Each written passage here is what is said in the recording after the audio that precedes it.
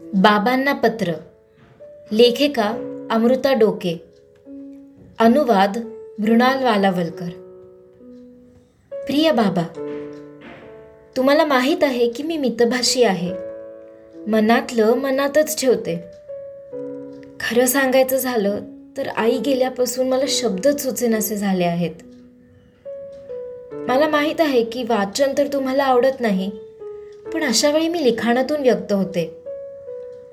जेवढे तुम्ही कपाटातल्या बाटलीकडे वळता तेवढेच, किंबहुना त्याहून अधिक.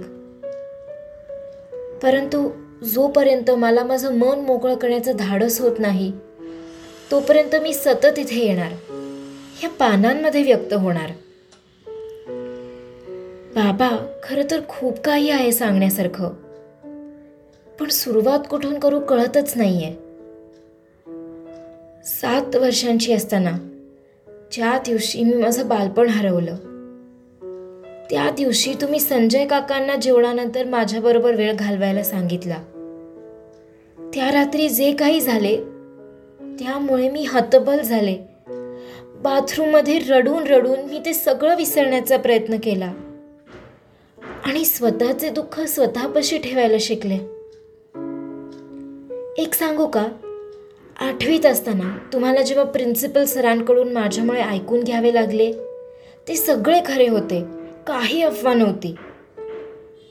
15 वर्षांची असताना मी माझी स्वतःची राहिले नाही, सतत खोटं बोलायचे. शाळेत असताना मी डेटिंग करायला सुरुवात केली.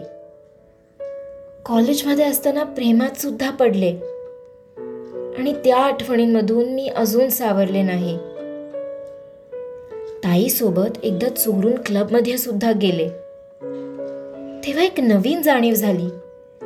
माझ्या वयाच्या मुलींवरचे क्रशेस काही टेम्पररी नव्हते.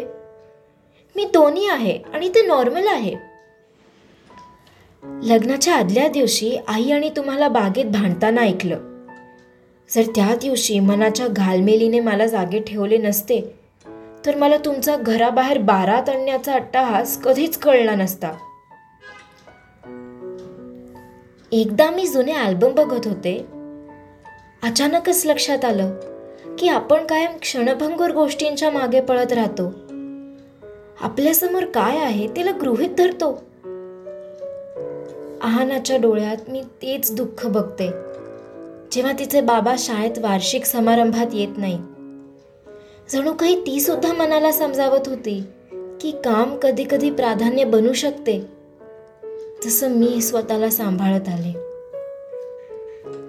बाबा, जेव्हा तुम्ही म्हातारे होणार तेव्हा आपण तुमच्या सहकारी वर्गाप्रमाणे दरवर्षी महागड्या सहलींना जाऊ शकलो नाही हे महत्वाचं नसणार.